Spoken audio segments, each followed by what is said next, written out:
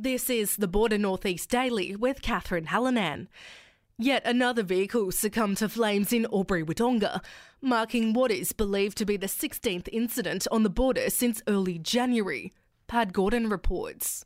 It's reported that a team consisting of one fire truck and 4 firefighters from the Albury Central Brigade responded to a blaze in Lavington just before 1:30am last Friday. The vehicle was discovered alight in Parkland near the intersection of Collie and Tracy Streets, with firefighters managing to extinguish the flames before leaving the scene just before 2. The incident was then handed over to police. Pat Gordon, Ace Radio.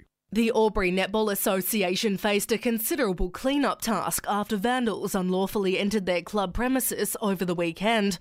While only a few bags of lollies, some chips and a handful of drinks were stolen, the building has suffered substantial damage.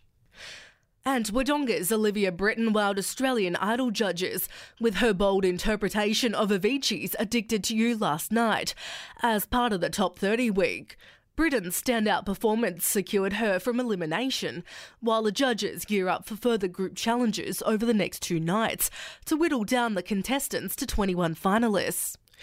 To sport, in round 17 of the provincial comp for cricket Albury-Wodonga, North Albury were too strong for St Pat's, despite a century from St Pat's opener Neil Smith.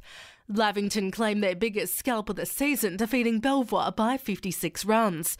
Albury got up by 5 wickets over East Albury.